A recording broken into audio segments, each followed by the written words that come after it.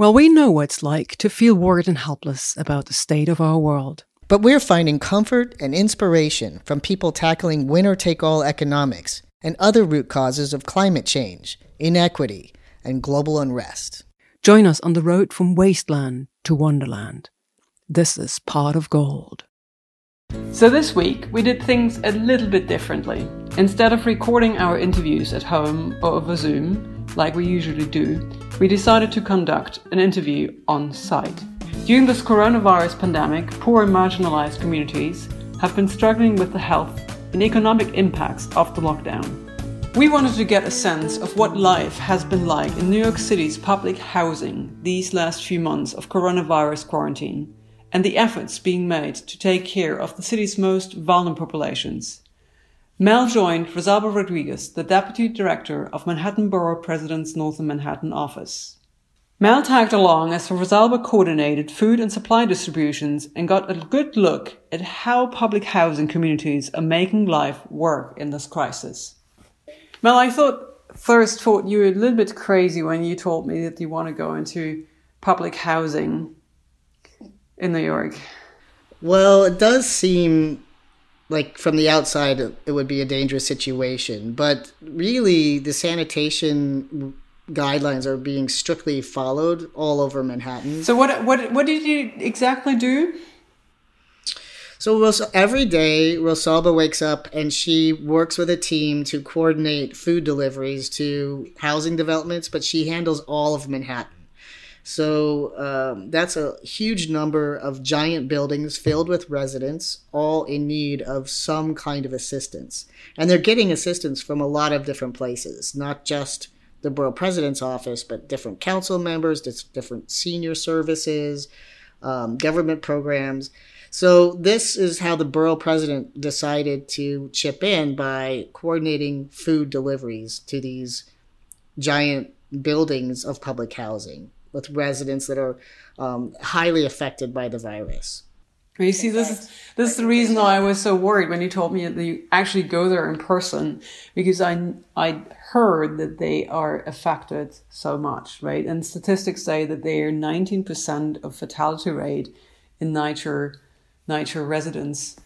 That's a crazy high rate. Yeah, I mean, that's 19% versus only 8% in the rest of all of New York City. So my role was to tag along with Rosalba to help her meet with the food distributor. In this case, it was Fresh Direct. I think there are several food providers. And then just distribute the boxes so they could be picked up by the different residential leadership. So there's quite a sophisticated system set up to make sure that all the people who need food get food. You know, there are reportedly 400,000 residents that live in NYCHA buildings. It's probably underreported, so it's probably a larger population even than that. So this is a look into one population that's really in need during this pandemic. In my discussion with Rosalba, she refers to two terms that aren't explained. One is CERT team, and that is the Community Emergency Response Team, which is a group of volunteers that agree to help in emergency situations. She also speaks about the leadership. When she refers to the leadership, she's talking about tenant leaders who live within the public housing developments and are seen as the point people for different kinds of organizing activities, like organizing food deliveries. And of course, NYCHA stands for the New York City Housing Authority. I ask questions as we go. Rosalba, will you introduce yourself? Oh, I'm Rosalba Rodriguez, excuse my hair, with Manhattan Borough President Gail Brewer's office. I'm her Deputy Director at the Northern Manhattan office on 125th Street. Excellent. And what have you been doing here? I'm the designated designated staff for the Borough President with the Fresh Direct deliveries at the NYCHA developments. And we put a list together where every day of the week, from Monday through Friday, we have 5 drop-off locations. And from this drop-off point, we disseminate the boxes to the other developments. It would be nice if we can get Fresh Direct to deliver at each development, but it doesn't, it's not sustainable for them. So we selected the best drop-off sites to make it easily accessible to myself and others to come and pick up. So And then you pick it up and you deliver it to the site. no, you'll see today the Fresh Direct truck comes at the site and drops off pallets of boxes, and we start dividing them by the development. So we already have the numbers set. So we can assume, like let's say, assume each development gets 50 boxes. So each development will pick up their 50 boxes and take it along with them. Some developments aren't able to, so we have the BP van that does deliveries too. So we help pick them up and drop them off. It's the challenge of getting volunteers at the site over there once we get there to help us unload. So sometimes we get people, sometimes we don't, but we do the unloading as well. We good. All right, tell me again. What's a day look like? Oh, you're already doing this. Yeah. What does a day look like? A day is the best because you have clear roads. So driving from point A to point B is a smooth drive, no traffic. So destination becomes real easy to get to. As far as the leadership, some of the leadership have good volunteers or members on the board, and they are helpful. And then majority are seniors. So the challenge is getting to the boxes to them and having them distribute. So there's also finding more volunteers to assist the leadership to get the boxes out to the residents. What's in the boxes? It's 10 pounds of groceries, and they consist of rice, pasta, canned goods, tuna, some produce like corn, onion, potato, tomato, that type of. It's a nice mix, and folks love the Fresh Direct box. That's the feedback. They look forward to the boxes. We don't have enough to give to everybody because it's not to. We're not like the Get NYC food that everybody gets. Yeah. But it's just to supplement what currently exists, right? The 311, the food pantries, the grab and goes, and the seniors that get the hot delivered meals. So we try to, I guess, it's a balancing act with everyone. So majority of the developments have food coming. They try to, at least on a daily basis, but not all of them have. Like I said, if they don't have a good group assisting and getting things to the development, the challenges are present. Yeah. Are you scared? Nope. Why aren't you scared? I don't know. I'm not scared. I'm very careful though, because it's not me. It's more about the people that I'm surrounded by, my family. So I have my brother, my brother's wife, my boyfriend, and my little niece, and we all share the same space at home. So I just keep my distance majority of the time, minimize my contact with the baby, and that's it. Just like everything else in life, you got to adjust to the changes. It hasn't been, for me, it hasn't been that like dramatic. We just adapt. Interesting. But I think it's teaching on a lot of lessons, Mel, that we have not been that prepared, despite all those CERT teams that exist, right? Have they been involved? I haven't seen them. I know one of my leaders from St. Nicholas Houses is on the CERT team.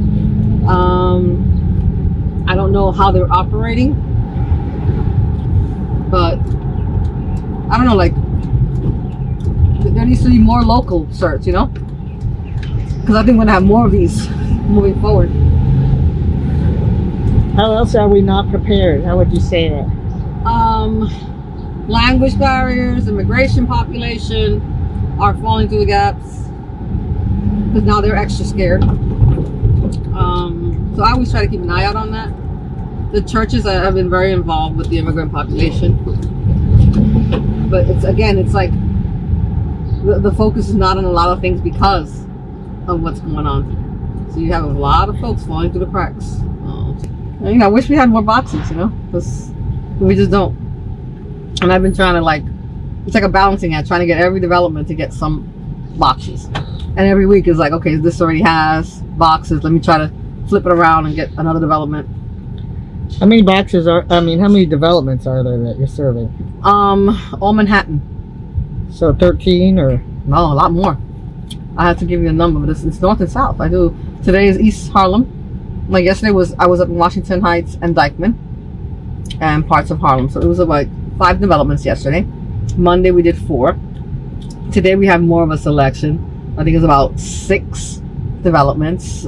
Tomorrow we have 4, and Friday we have, I believe, 8 or 9. So we try to divvy it up as much as we can. Big issue, unemployment benefits have been a huge concern, not kicking in. So what do you do in the interim? You find families that don't fit the criteria, like you are a working mom with kids, but your income is too high, so they figure you don't need anything. Not necessarily, because now this particular mom, as a first responder, doesn't have a nanny or babysitter because the facilities are closed, or the centers are closed, and the schools are closed. So she has to now put out of pocket babysitting fees, which takes a large chunk. So that leaves her with not a lot of money for right? So we find those little things along the line. So we find ways to help, right? Okay, so let's figure out how we help this particular family get food, right? Because through the city, you're like, if you don't fit that criteria, you're not going to get. So we find ways within the community to assist. Fill in the gaps. And it's on a case-by-case basis, and it just comes to light as people talk with one another during the fresh direct drop-offs, and they're like, oh, how come I can't get a box, or this is my issue, and you learn about what the problems are as you go. So I think it's also the fresh direct boxes are not only just serving a need, but also learning about the need, right? So you're hearing when people see that, how can I? All right, let's talk. Here's my number, and let's find out what situation you have, and we'll figure something out. So that becomes a process, and we learn more about the individual and all the other things that are happening. I find myself working more. Really? A lot more. How late in the night you make calls? I could be till 11:30 making calls. So you deliver food all day, go home, shower, and then make calls all night? Yep.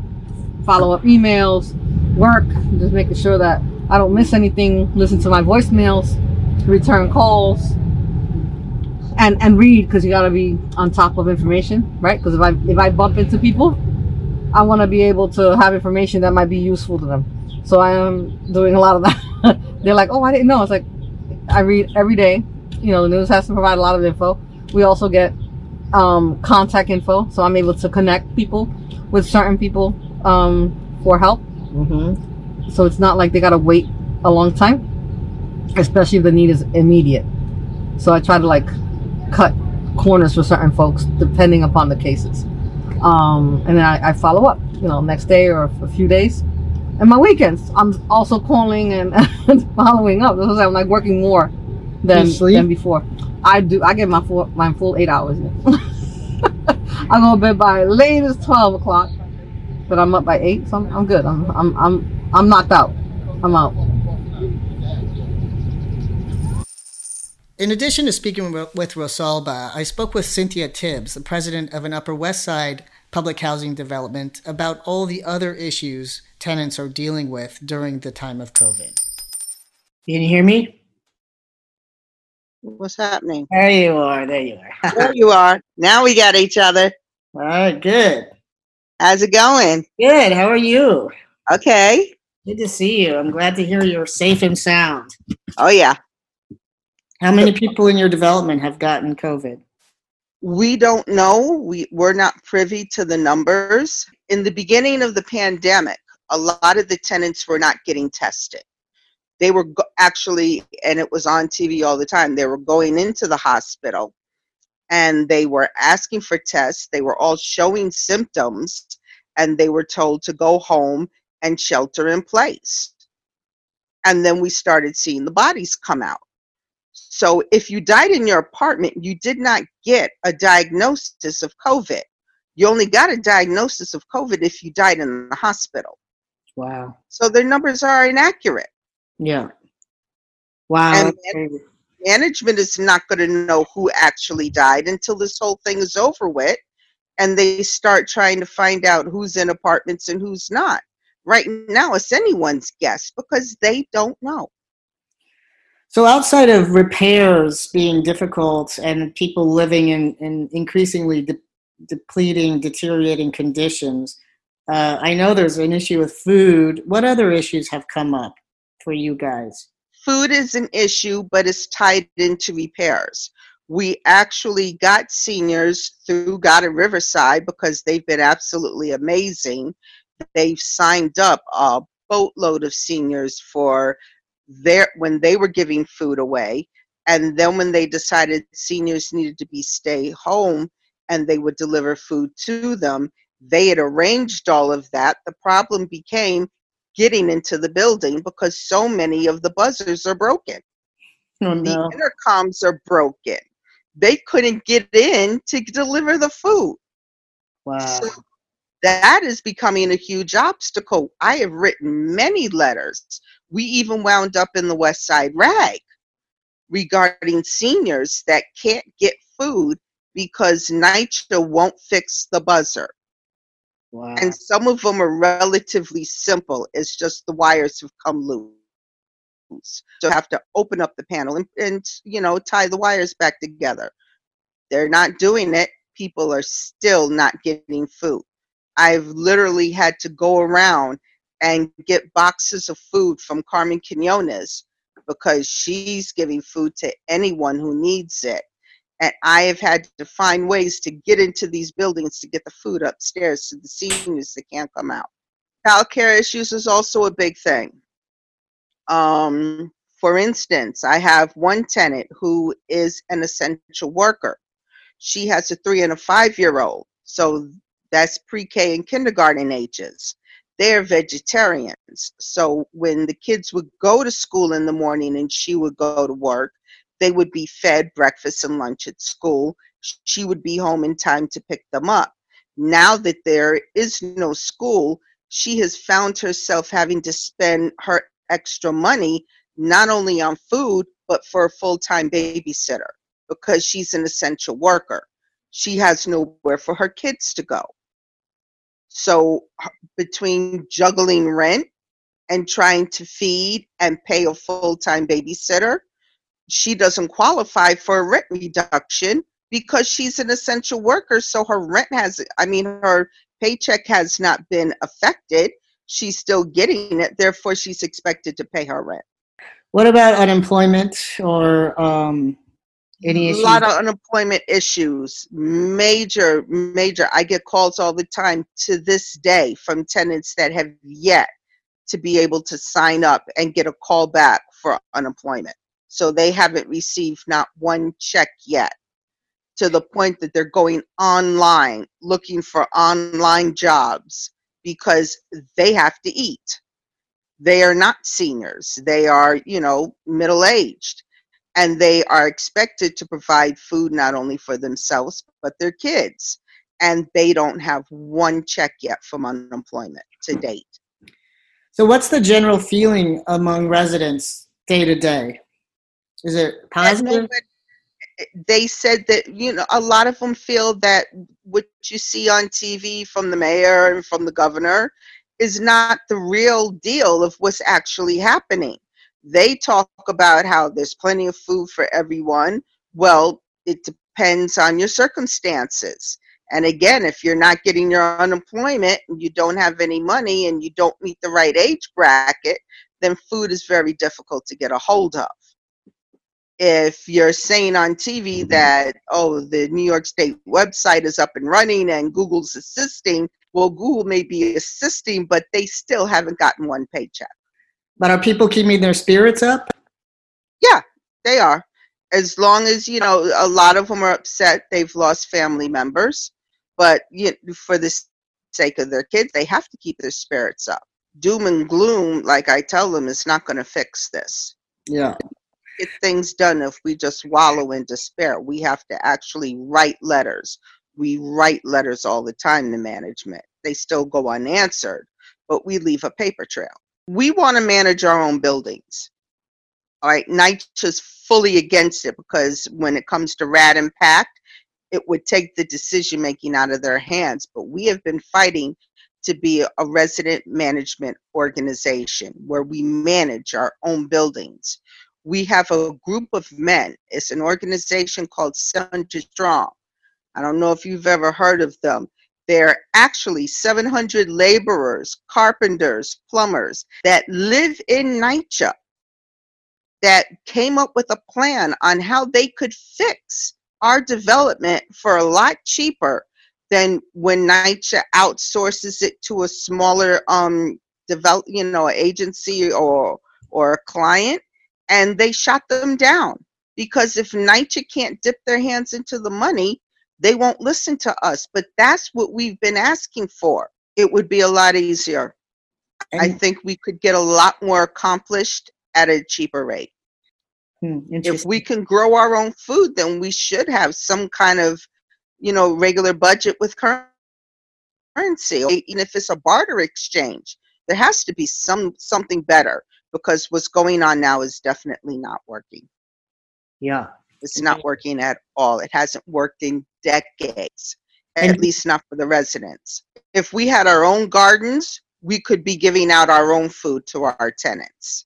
If we had our own people making repairs, we could have gotten it done on time and a lot more safer than it's being done now.